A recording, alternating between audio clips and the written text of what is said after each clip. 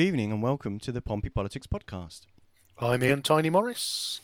And I'm Simon Sainsbury.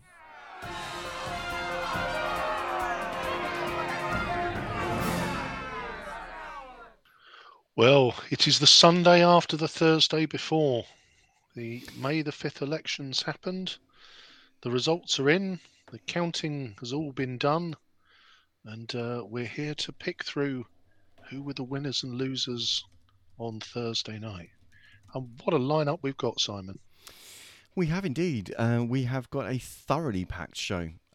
So we have a couple of freshly elected councillors. So we've got Russell Simpson from the Portsmouth Independence Party, who was elected in Hilsey. We've got Yinka and Denneran for Labour, who was elected in Charles Dickens. We've got Ben Swan, who was re-elected in Copner for the Conservatives. And we have Councillor Steve Pitt, who rejoins the council, who was elected in... I'm just trying to remember now. In Milton. Yes, in Milton. It's got to be Milton. So yes, it was a night of shock, a night of awe, a night of upset, and a night of excitement. Yeah, I have to say that it was. There were definitely some results in there which had many eyebrows raised, and it is lovely that we've got so many folk who've been prepared to come on and chat with us about the night and everything that went on thereafter. So yeah, should we pull in our first couple of guests? Yes, indeed. So joining us, as I say, we've got Russell Simpson for Hilsey, and we have, and he's also joined by George Madrick, so of the Portsmouth Independence Party. So we've got both of them joining us this evening. So good evening and welcome. Good evening. How's it going? Hello. Well, I think that's a question we should probably ask the pair of you. It's that you must be delighted. Yeah, over the moon. Absolutely over the moon, as you can imagine. How are you, Ian? I've had better weeks in my life, if I'm honest, George, politically. But you know me and Simon on the Pompey Politics Podcast, irrespective of how things might have gone for our own camp, we're always the doors are always open, and we welcome win or lose. Good. Well, thank you so much. It's slightly surreal. Obviously, you step out the door in a slightly different way now, especially when you live in the area that you've run for. So yeah, it's quite the thing. So so fair to say, Hilsey was a bit of it seemed to be a bit of a shock win. Including for us. We'll touch on our predictions later on in the show, but it's fair to say that both Ian and I didn't see this coming, and in fact actually joked about how there was absolutely no way there was going to be any other result. Didn't age well. Not especially. So it wasn't our best prediction. So yeah, congratulations, Councillor Simpson, on your win. So yeah, after last year's big shock in Paulsgrove, we were discussing as to whether or not kind of lightning could strike in the not in the same place twice, but it certainly struck in a different place to create kind of that seismic shock. We certainly didn't see this one coming. Yeah, so Russell, 22 votes. Talk us through in the lead up to the count and the count itself. How did that feel? I mean, to be honest, I was actually quite tired. I'd been standing at the poll station for effectively 11 hours straight, like literally 11 hours straight. I had like two little walk-away toilet breaks for about 10 minutes, and I knew that every vote counted as it should.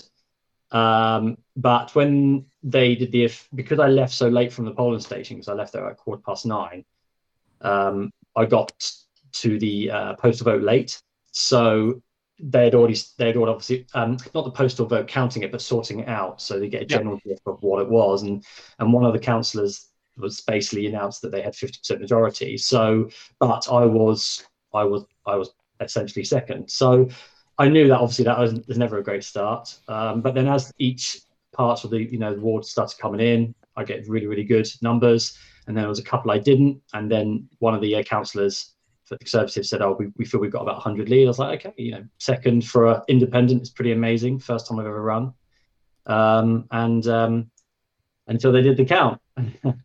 And then suddenly there was this, I almost felt like I kicked a hornet's nest because I suddenly had all these Conservatives would come all around me.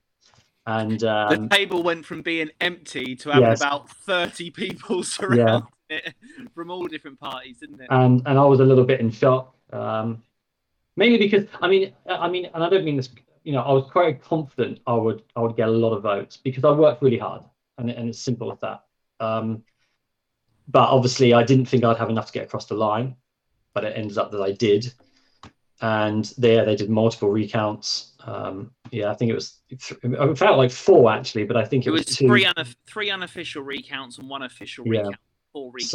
So yeah, it was very surreal, but I was very tired, so I was almost running on trying to keep myself together a little bit. But yeah.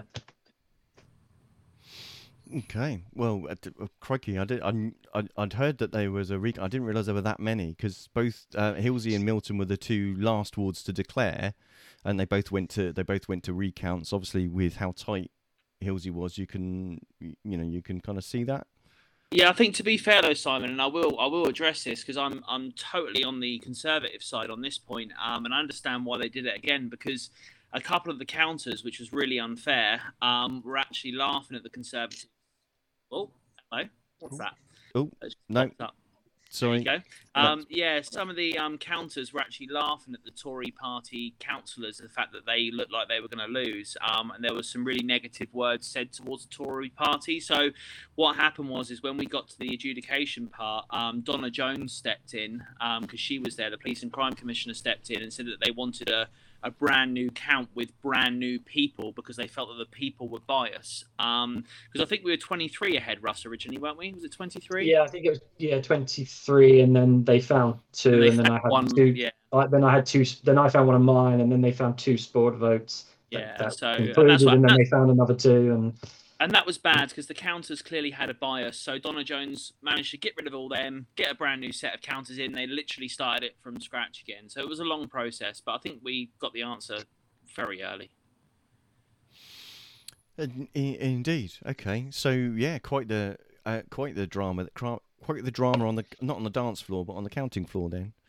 So why do you feel the campaign was so successful? Then what do you think it was that kind of obviously cut through? Me and Russell discussed it really early because I had a certain way of doing it. Well, I was basically repeating the Paulsgrove method. That was my ideology behind it because I don't know what part of the Paulsgrove method worked, but we knew something of the method worked because obviously it worked last year. So that was the idea. And Russell and me sat down very early on, and Russell wanted to run the campaign in a completely different way. And I told him he was absolutely crazy. Obviously, I was wrong as well. But I think it's fair to say we negotiated on certain points, and we had a bit of to and fro. But he said to me, "Look, Hilsey is different than Paulsgrove. I know my area. I've lived here all my life. Just let me run it the way I want to run it." And that was how we did it. I supported him and gave him the resources, the finance, and the materials to be able to do that. And we worked together, and I let him run with it, and he kind of led the way on that. But the one thing that we agreed on early on was that we weren't going to publicise what we were doing in Hilsey, because obviously, as you know, I'm quite active on Facebook, and I always post if we're in Copner or Charles Dickens, or if we're in Paulsgrove. It's always well publicised, and you'll never see a post on my Facebook anywhere about us being in Hilsey, and that was done on purpose because we didn't want anybody to know that we were campaigning in Hilsey. But in reality, Russell was sitting there knocking pretty much almost every door in almost every area, one by one by one by one. And no one had a clue he was doing it. And I think, that was the success of it, is that we tried a completely different plan. It was Russell's idea to run with that plan. I fully backed him, and it worked, clearly. It clearly worked. Have you got anything more to add to that, Russell? Yeah, I mean, enough said everything really. Yeah, I think. Yeah, I mean, as George said, I lived there my whole life. I've been to the schools here, and obviously I've got a lot of friends that have families that still are here. So I kind of felt how George wanted to do it. I just said, this will completely run with my area, because there's a real mixture in the Hilsey ward of different type of people, and I just kind of felt that the best way to approach it was to be a little bit more personal, and knock doors and talk to people. So go on, George.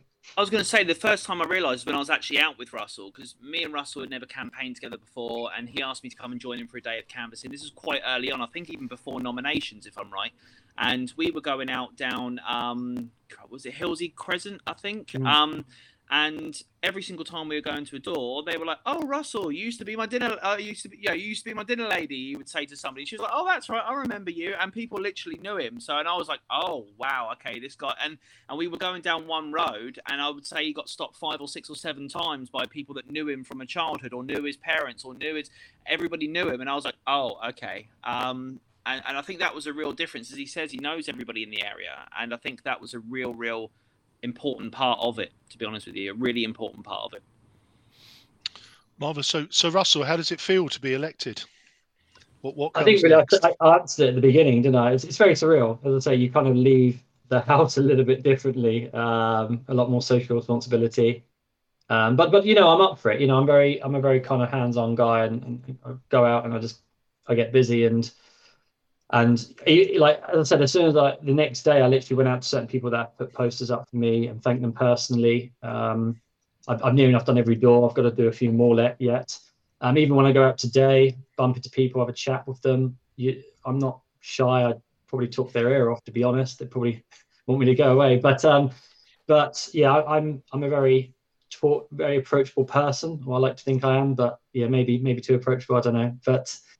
But yeah, it is very surreal. That's the best way of putting it. It's one of those things you keep finding yourself smiling.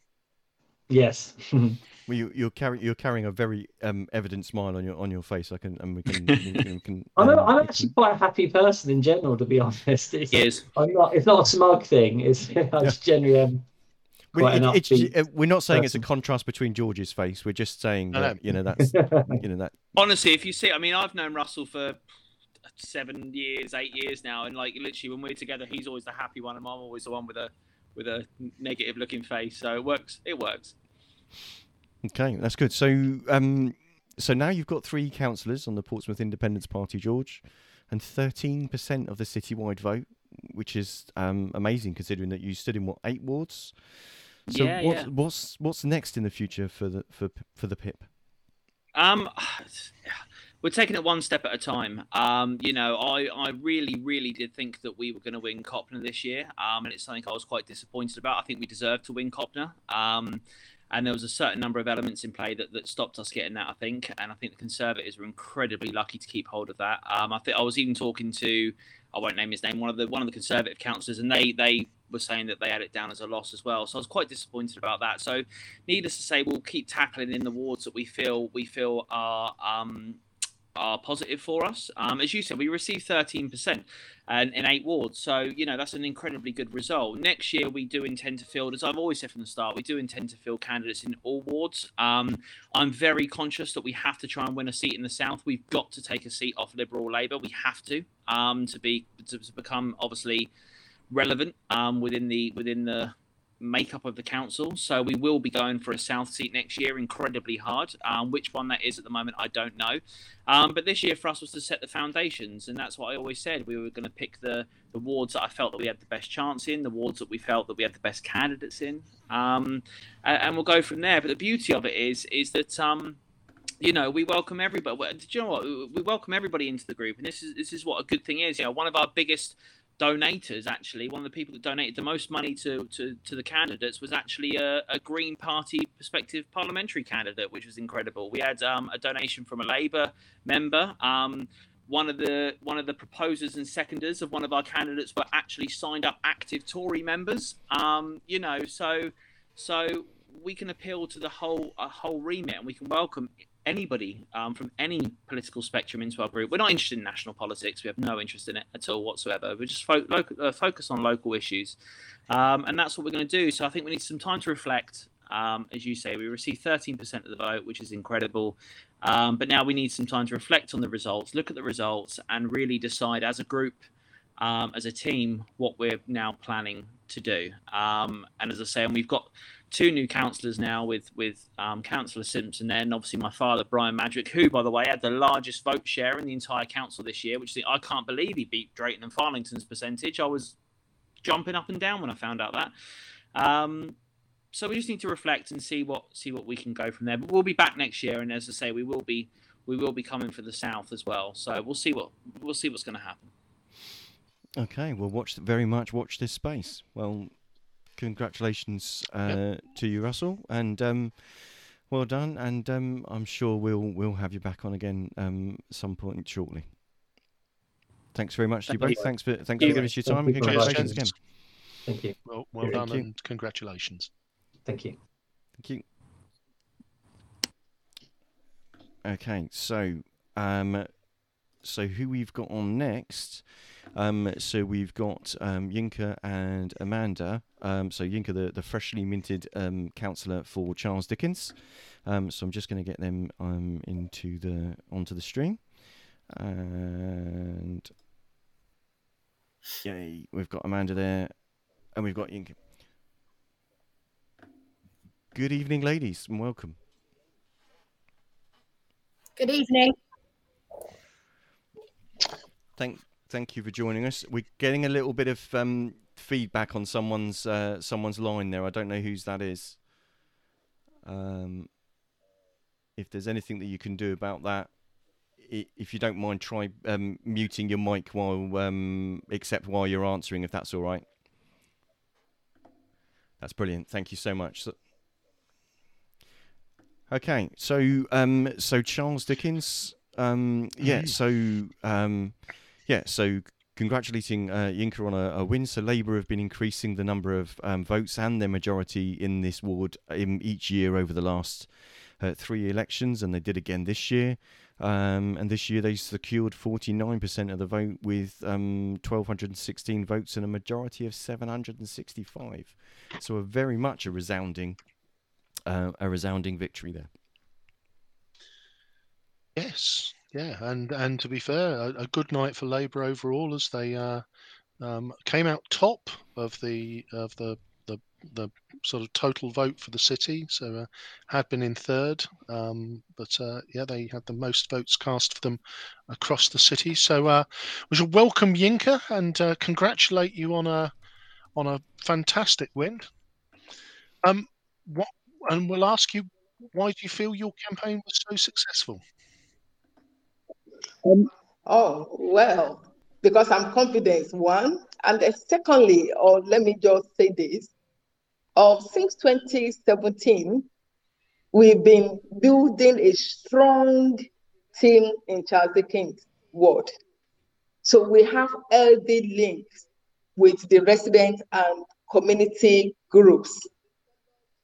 In previous years, both CAR and Costi, have developed and strengthened those relationships, and have supported them to do so.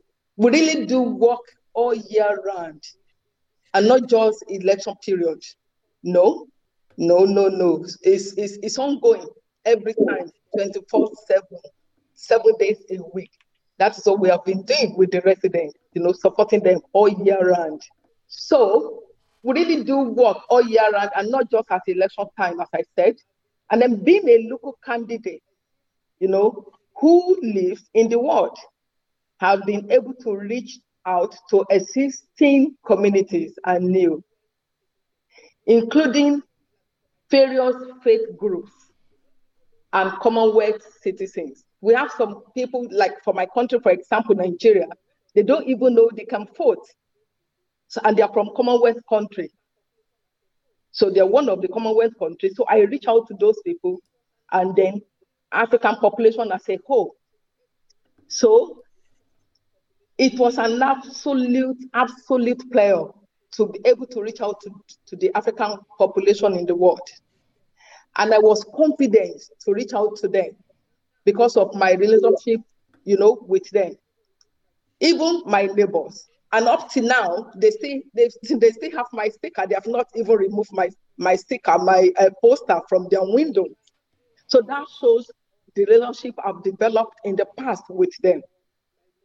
So I have good rapport with them, all my, people from African, my neighbors, my church people. So that's me. So because you cannot just go to people and then because of election and then you want to go and approach them to come out and vote for you, you must have done something. You must have developed, rapport with them, good relationship with them before you can go out to go and approach them to come and vote for you. So anyway, however, there's still much work to do to ensure we engage with all voters and non-voters, and irrespective of your color, your race, and everything. So we're still working on that to reach out to all the people, all the residents in the community. So we still want to continue with the good work that we have been doing, and we still want to continue doing that. Excellent. Oh, that's marvelous. I saw a lovely video that had a lot of people endorsing your work before the elections. It was very clear that within that local community there was a lot of respect for you. Yeah, can I just jump in there as the chair of Portsmouth Labour Party? I think exactly what Yinka was saying around her own success.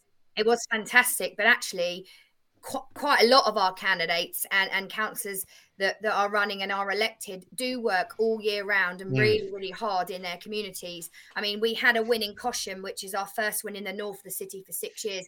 And Shah is exactly the same as Yinka, working all year round in the community, supporting people.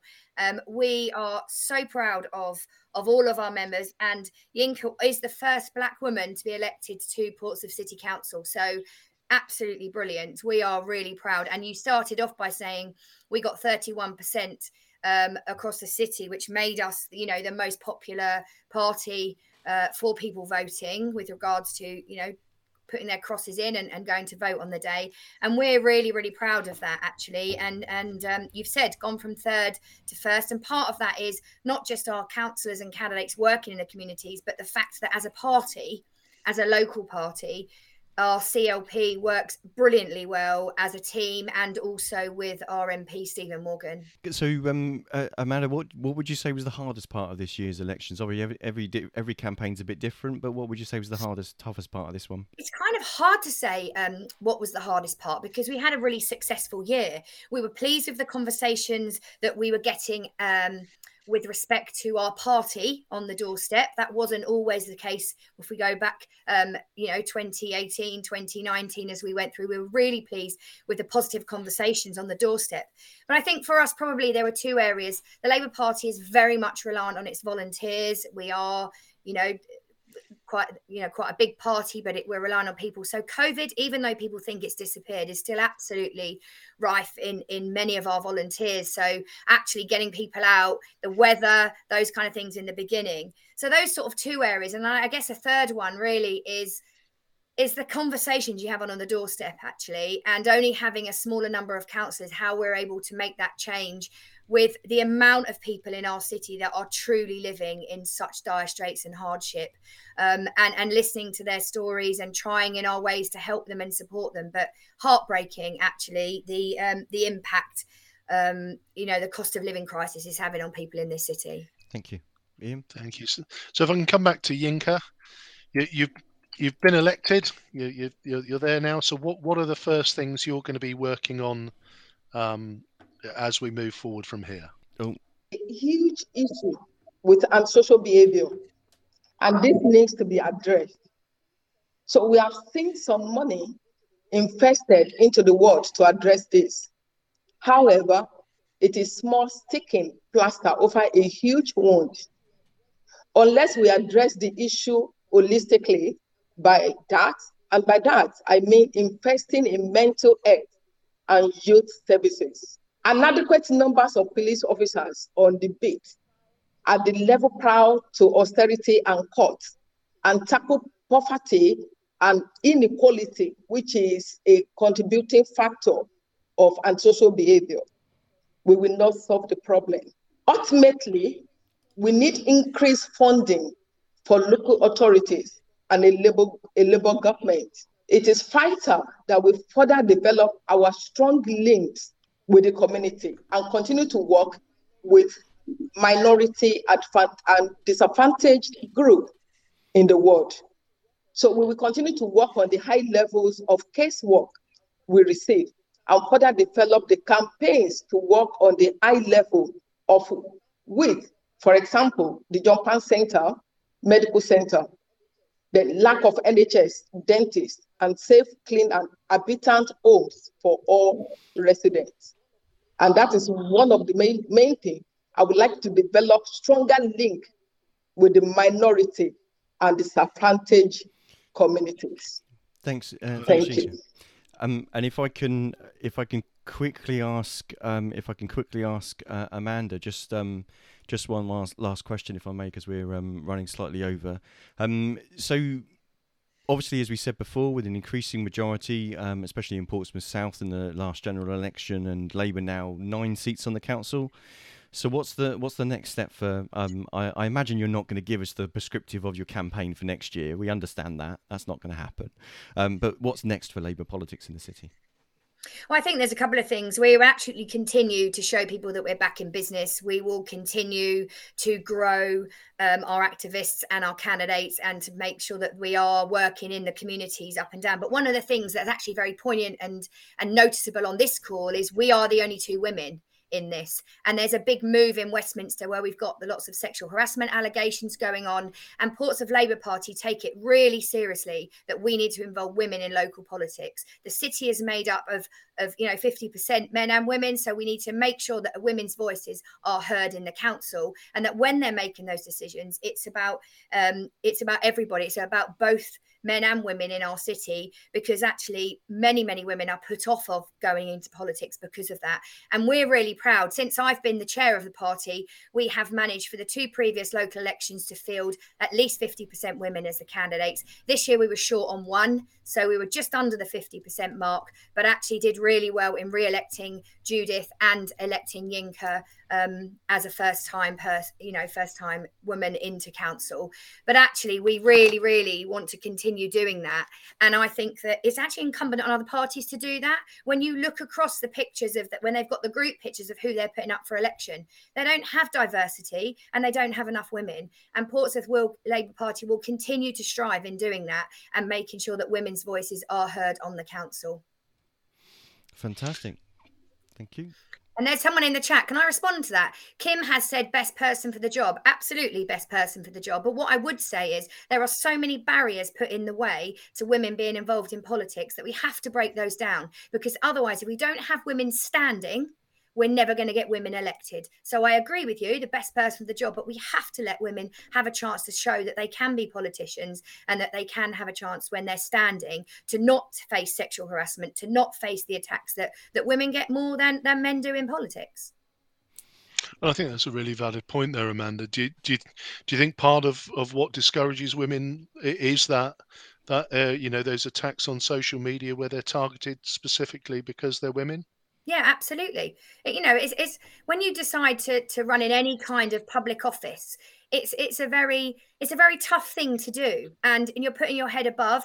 And I think absolutely we need to make sure that we are protecting those people. I'm proud that Portsmouth Labour Party do protect our women members, our women candidates, so that they do have the courage to stand. And then, yes, if they're the best person for the job, which as a woman, I actually think that they mostly will be because they're in their communities, they're working, they're listening, then absolutely that's it. But yeah, no, it does put people off. And if it echoes, a lot of talk's been said about this election, about it being, it's not about the national picture, it's local. But actually, if you get the national picture of how women MPs are treated in Parliament and in the houses and the corridors of Westminster, that will put people off running.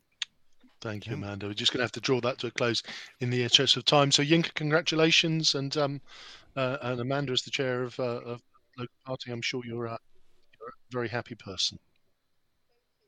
Thank you both very much. Thank you. Thank you. And thank you for the opportunity to come on the show with you tonight. I do Welcome. appreciate Thank you very that. much for fitting us in on your Sunday. Thank you so much. Thank you. Thank you. Thank you. Right. Okay. So, where next, Ian? From memory, it's time to draw in the blue team. My chums. We've got Ben Swan, Councillor Ben Swan for Copner, and Group Leader and re-elected Drayton and Farlington candidate Simon Bosher.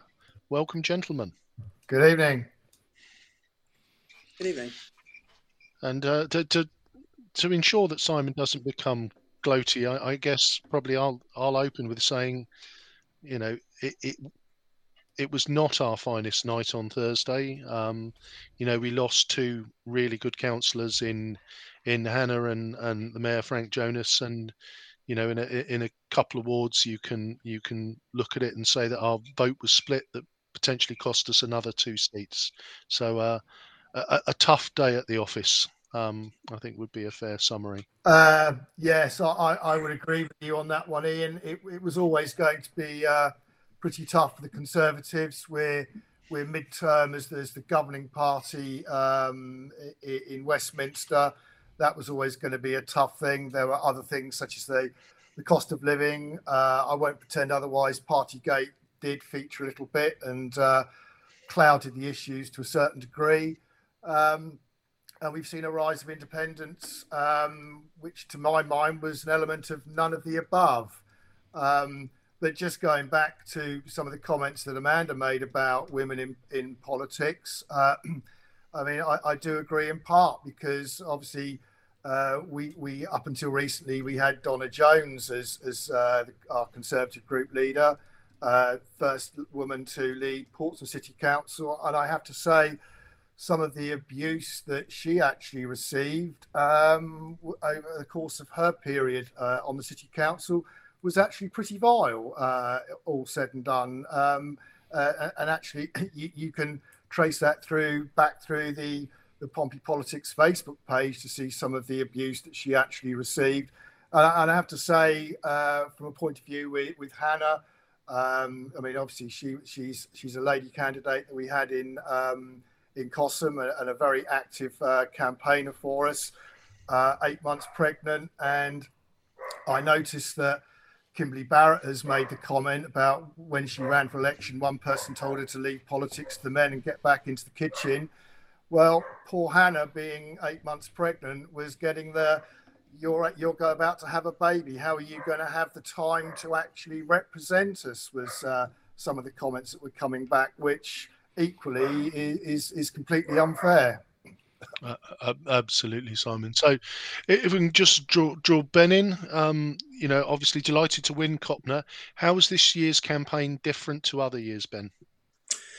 I mean, I think we were definitely suffering from the midterm effect. I think that was something we always anticipated. I think obviously the dynamic changed with having an independent candidate, and I think there were a lot of people that took the advantage to use the independent candidate as a protest vote. But you know, it was a campaign we fought hard for, and ultimately the people of Copner kept their faith in me. You must be delighted against the backdrop of the evening, Ben, to have got across the line. Yes, absolutely. I mean, I feel I worked for every one of the 140 vote majority that I got. A lot of work goes into representing the people of Anchorage Park from north to and Copner, north to south, and yeah, it paid off. Simon. Okay, yeah, thank you. So, I mean, you mentioned Ben. You mentioned the majority there. I mean, that came from 531 in 2018 down to 140. Tough night. But Simon, in sharp kind of contrast to Penny Mordaunt's 61% vote share at the last general and the 16,000 vote majority in Portsmouth North. But on the council, we've got the Lib Dems now on 17, the Conservatives on 13, Labour on 9, Portsmouth Independence Party on 3. a majority for the Conservatives now, is majority meaning 22 seats is nine gains away for you. It seems unlikely that Labour would be voting to support a Conservative administration after being so badly burned for doing it in 2014. So it's a long old slog, isn't it? You've got to, what's the future for Conservative politics at the local level on the council? Do you think in Portsmouth? Well, Labour have made it quite clear right from day one that they would never support the Conservatives. They voted for Gerald Vernon-Jackson as their leader last year. They put forward a joint budget with the Liberal Democrats this year. So we already have what is essentially a Lib Dem Labour coalition in everything but name anyway. But I think the status of essentially no overall control is probably going to continue for a little while yet. But certainly, I mean, we have a talented team in the Conservative group.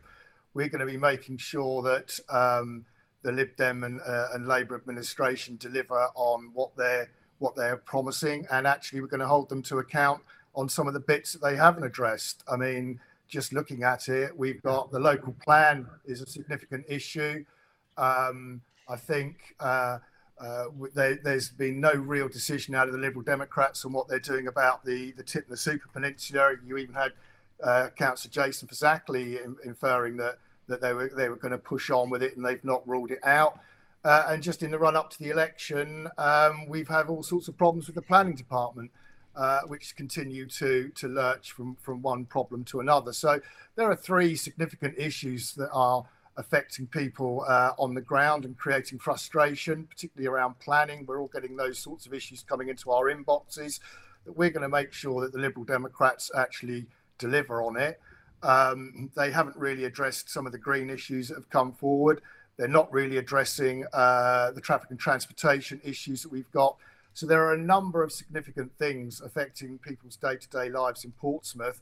And we're going to be making sure that both Liberal Democrats and Labour keeps the promises that they've actually made and actually sort them out. So lots of holding to account, but the mention of the dreaded C word for Liberal Democrats, the coalition word. Well, we've seen it time and time again over the last 18 months, Simon, where, as I said, I won't labour the point, but we had a budget that went through in the names of councillors Heaney and Hugh Mason. They are not of the same party. We all know that one is Labour and one is a Liberal Democrat. So we actually have a joint Labour Lib Dem budget, but that doesn't necessarily get played out with the nuances down on the street. But that is exactly where we are. And we've seen it time and time again. I see. So one to watch basically is to how that relationship evolves and what they manage to achieve and what you manage to hold them to account on what they do or don't. We won't just oppose for the sake of opposing. There are cross-party working groups that are considering things like the local plan. I'm attending every single one of them, as is Councillor Gerald Vernon-Jackson. Unfortunately, Councillor Fielding has never turned up to one, to the best of my knowledge. So I really don't know what games are actually being played. We will continue to put forward what we consider to be viable alternatives. If there are situations where we think they need correcting on, something like the Super Peninsula, we are dead set against that. The Liberal Democrats haven't ruled that out. And it will be interesting to see how they progress, certainly in Cossam, and what the new councillor there does in certain circumstances, because, there are proposals to, as Councillor Vernon-Jackson said, put 2,000 extra properties into the centre of Cossam. We're dead set against that, but it'll be interesting to see how the Labour group actually react to that. Okay, watch this space again. So just quickly coming back, politics can be a brutal business. Ben, you lost two of your colleagues. I guess key question is, what made the difference in your ward, and I guess what comes next for you? I think in Copner Anchorage Park, I'm well known to residents. I have a very good open policy with residents. They can contact me using many different forms of media, and that's always been the case, really. So I think that ongoing dialogue with residents really made the difference. I think from here, there's some long, hard thinking to do. Clearly, we were sent a message, and the onus is on us to take that message away and say, yes, we hear you. We're still here working hard for you, and yes, it's taken on board. Brilliant. Well, congratulations to you both, and thanks for coming on after what was undoubtedly a tricky week. Thank you both. Thank you both for coming on. Thank you. So our last guest. It's the comeback kid. So indeed. So so we are joined by our last guest, Steve Pitt.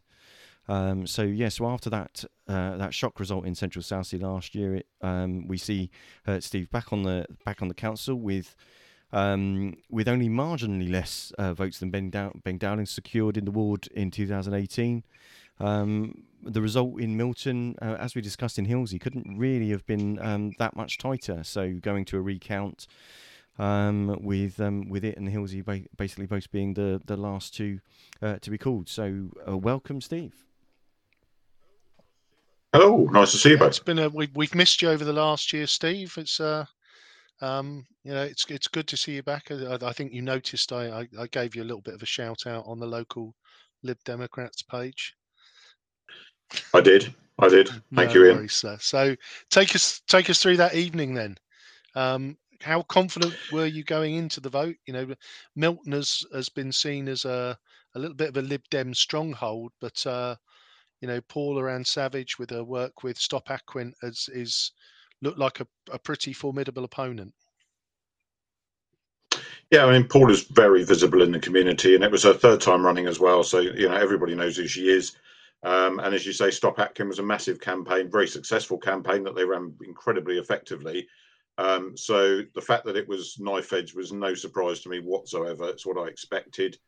The recount itself was a bit bizarre. When verification had finished, it was bearing in mind what I'd been through last year, and then working hard all this year, and difficult times to get through. And anybody who loses, I do feel sorry for them. With whatever party it is, because you do pour your heart and soul into this. And it's not an easy thing to invest in. And, some of the issues that come out tonight about some of the issues that women face in particular, and, awful things like, who on earth would say that to Hannah about the fact that she's going to have a baby and therefore she can't do a job? Try telling that to my mum. She popped me out and was back at work 24 hours later because she was self-employed. Nonsense. But so there was lots of things going on around that made it a tense evening.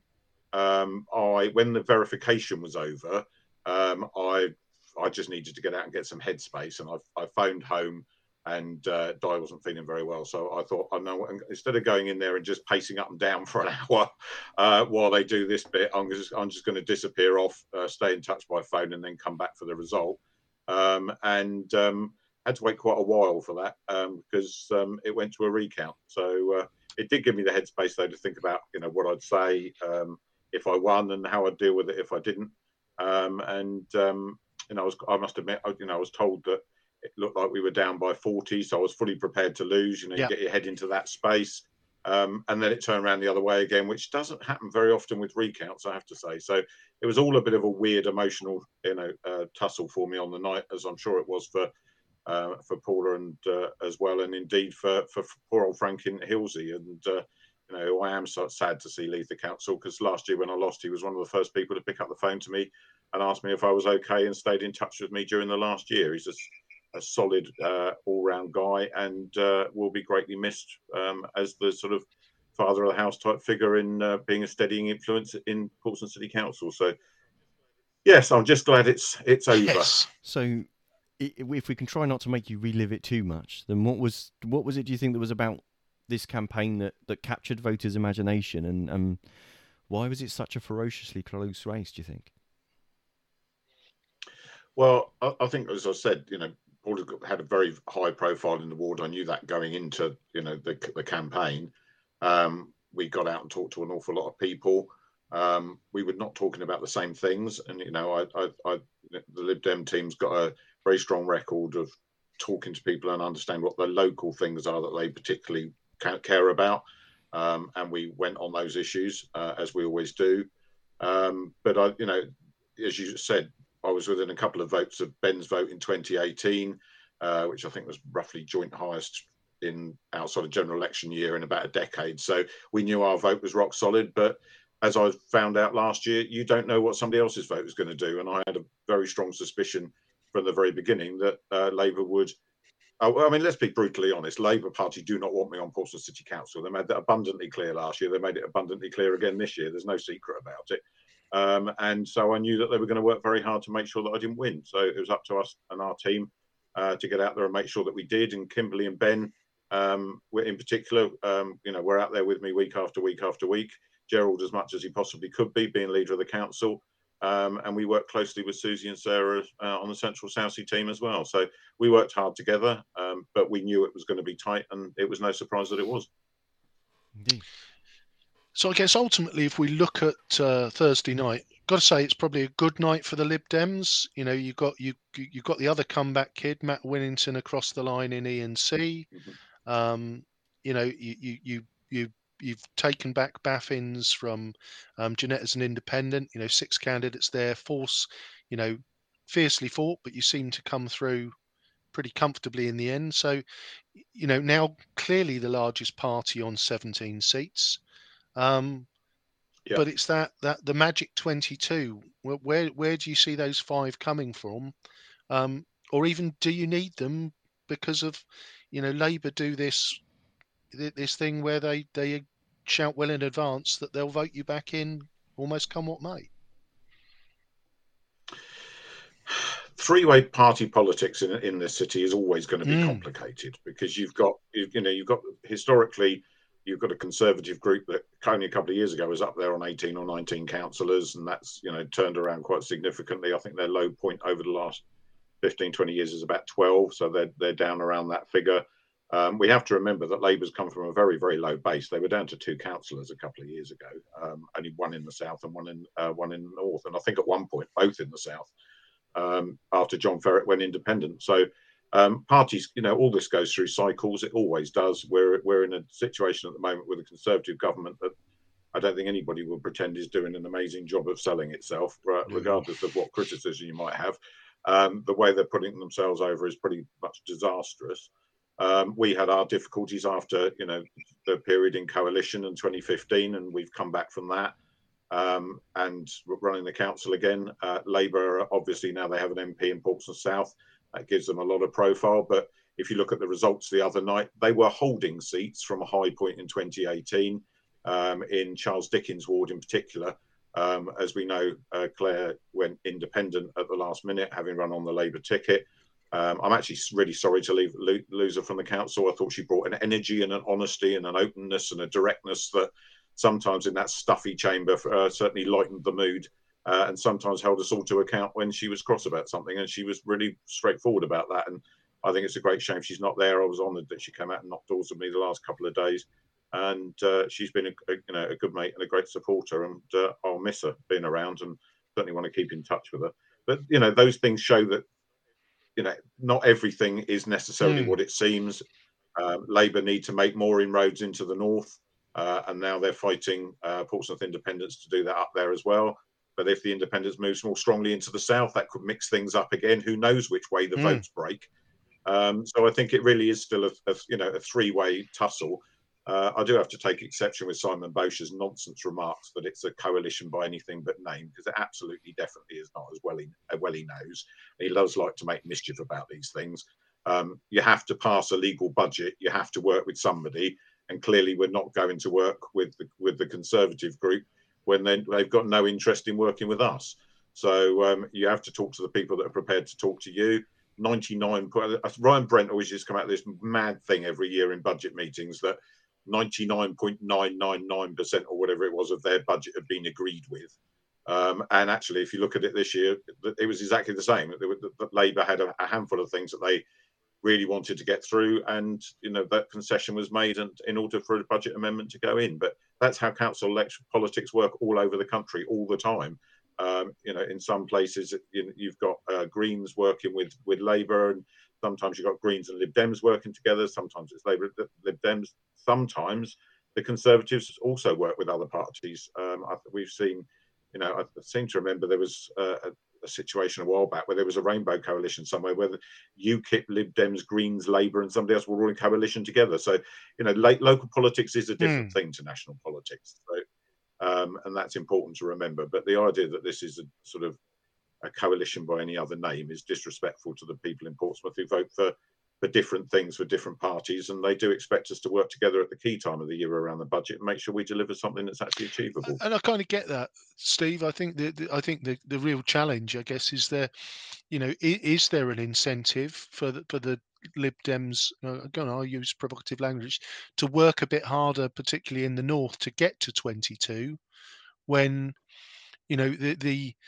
ultimately no overall control at the moment will always return a Lib Dem administration, because Labour simply will not support the Conservatives. You seem surprised by that. Yeah, I mean, we will. It's too early to say. Yeah, it's too early to say exactly what the strategy will be going forward. But let's not forget that Baffins and Nelson are both in Portsmouth North, and we have all three councillors in both of those wards. So it's not like the Lib Dems don't have a presence in Portsmouth North. Everybody focuses around the south thing, I think, because that's where Labour is strong, and Stephen Morgan is the MP. But we are, actually now arguably the most representative party in the city as a whole, because we have 6 councillors in the north and 11 councillors in the south. So, I don't think it's a case of breaking into the north, but it might be a case of spreading out slightly more widely and seeing whether we can make the same inroads elsewhere. Because, Nelson and Baffins don't necessarily not look like other areas in the north of the city. They do. There was some people who said to me early on the streets when they knew that we'd selected Kadir for Baffin's ward, that there was no way we'd get a BAME candidate elected in Baffins, which I thought was completely ridiculous. Didn't understand the premise of it. People make assumptions that because Baffins elected a UKIP councillor a few years ago, that must mean that they didn't like people from BAME backgrounds, and clearly that wasn't the case. And he got back with a fantastic reception on the doorsteps. I mean, Sir Ed Davey came down and knocked doors with us. It's one of the most positive days campaigning I've ever done with Portsmouth Lib Dems, and his name recognition and facial recognition in the area. Everybody knows him. He walks down Tangier Road and all the shopkeepers wave and say hello. So, let's not characterise communities in this city as if they have to be put into a box. Charles Dickens is a really disparate community. Portsea is very different to Lamport and Buckland. It is about the pavement politics, getting out in there with those communities, understanding them, and recognising that Portsmouth is a diverse place now. It's changed very much since the days of Ralph Bonner-Pink just being the worst MP in the House of Commons, having the worst record of ever saying anything for the Conservatives until his tragic death in 1984, when we then had the by-election with the SDP winning with Hancock first time round, and that shook politics up in Portsmouth, and they've stayed fairly shaken up ever since. And as much as you talk about big majorities for both Penny and Stephen's majority is not actually that big, and if Labour do get back into government, then that will put pressure on them. Do you follow the party line all the time and governments become unpopular, as they inevitably do? Lots of things change. The famous phrase "a week's a long time in politics" is famous for a reason. Brilliant. Thanks, Steve. Nearly touched on, if not probably even blown my next question. I think which no, it's all right. Don't worry. Which was that key interesting thing. We mentioned it earlier on. We've got a Labour MP in Portsmouth South. We've got a Conservative MP in Portsmouth North, both with strong majorities that they both increased at the last general election. But yet, conversely, we seem to now be in a situation where, for the foreseeable future, it looks increasingly likely that we're going to have, whatever happens, a minority Lib Dem administration at the very least. What does that kind of say about Portsmouth politics and about how people choose to vote? Well, it says that it's a diverse place, and that's a healthy thing. I would say that, wouldn't I, as somebody from the Centre Party that gets squeezed when we get to general elections. But it's no secret that I think our voting system is a complete joke. Always have done, always will do. Joined the Electoral Reform Society in 1986 because I felt so, and that opinion has never changed. It's not representative of how people are. In reality, most people are not as partisan as the two big parties would like to make out that they are. You've got two broad churches there in Labour and the Tories. You tell me that there's people on the right wing of the Conservative Party who've got much in common with people like Ken Clarke on the other side of the Conservative Party, and ditto Jeremy Corbyn and Keir Starmer blatantly have nothing in common whatsoever, and yet they're both purport to be Labour. So we have those great amalgams there that exist, and they're artificial. So, and they therefore, when the people can see that there is an alternative that is viable to vote for and potentially has the ability to run things, they will vote for it. And they will not necessarily vote for it in huge numbers so that we end up with 30, 40 seats on the council and dominate everything. That wouldn't be healthy either. Having a three-way battle and having to work with other people keeps people honest and means that you've got to work really hard for those votes to represent the people of this city properly. And long may that continue. I think that's a perfect place to close that, Steve. So no, brilliant, congratulations, welcome back, and I'm sure you'll be back having lots of fun in the chamber as soon as you get that chance. Welcome back. Thanks very much. Thanks very much, both of you. Nice to see you both. So just as our quick roundup then, so that was our last guest. So our predictions from last week. Yeah, I don't want to talk about it. Yeah, no, to be honest, look, we both got Hilsey wrong. We did. We both got that fair enough. Atrociously wrong. Yeah, that's hideously wrong. I mean, Kosham, you got that one over me. Asghar Shah really returned a very strong majority there. Interestingly, Kosham and an area where Pip really didn't make that much of an impact. And then I guess you look at Baffins. That again, very strong performance from Pip, second party. If you look, there's an element there of, if you look at the significant drop in the Conservative vote. So you got that one right over me. I think I got one right that you didn't, which is I called Tom Coles for Fratton. That is correct. Yeah, I got Fratton wrong, and you got it right. So yeah, I got. Sorry, you got 9 right out of the 14. Yeah, and I got 12 right. Yeah, no. It's to be fair, it wasn't even close, was it? Really? I mean, usually there's one seat between us, but Steve's seen you right there by sneaking across the line, and the Pipsters, I think, have helped you out with the other two down south. But no, congratulations, a win for yourself. I mean, we've got to reflect on the fact, and I know Simon touched on it. I've made my views about Boris Johnson very clear on this podcast in the past, and I think he's whilst it's never always about the national issue, you've got to look at it, and I've done the analysis. The Conservatives lost vote share in every one of the 14 wards.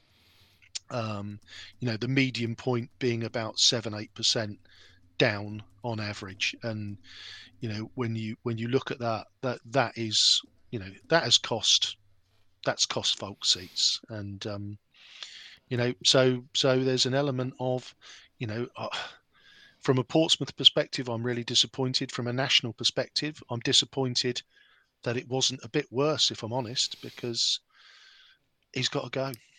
Well, does this mean that if it wasn't as catastrophic as some people were either predicting or spinning it, depending on whether you look at whether they were lowering expectations deliberately?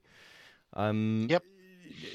But because of that, it means that you still have him in place supposedly for the next election. I guess at the end of the day, whether the voters' relationship with their candidates, whether they're MPs, whether they're councillors, it's like any other relationship. Sometimes the relationship ends, and sometimes it's about you, sometimes it's about them, and sometimes it's just because you've both moved on. Yeah. And sadly, he's not moved on yet. But fingers crossed. So you've been listening to the Pompey Politics Podcast. I've been Ian Tiny Morris. And I've been Simon Sansbury.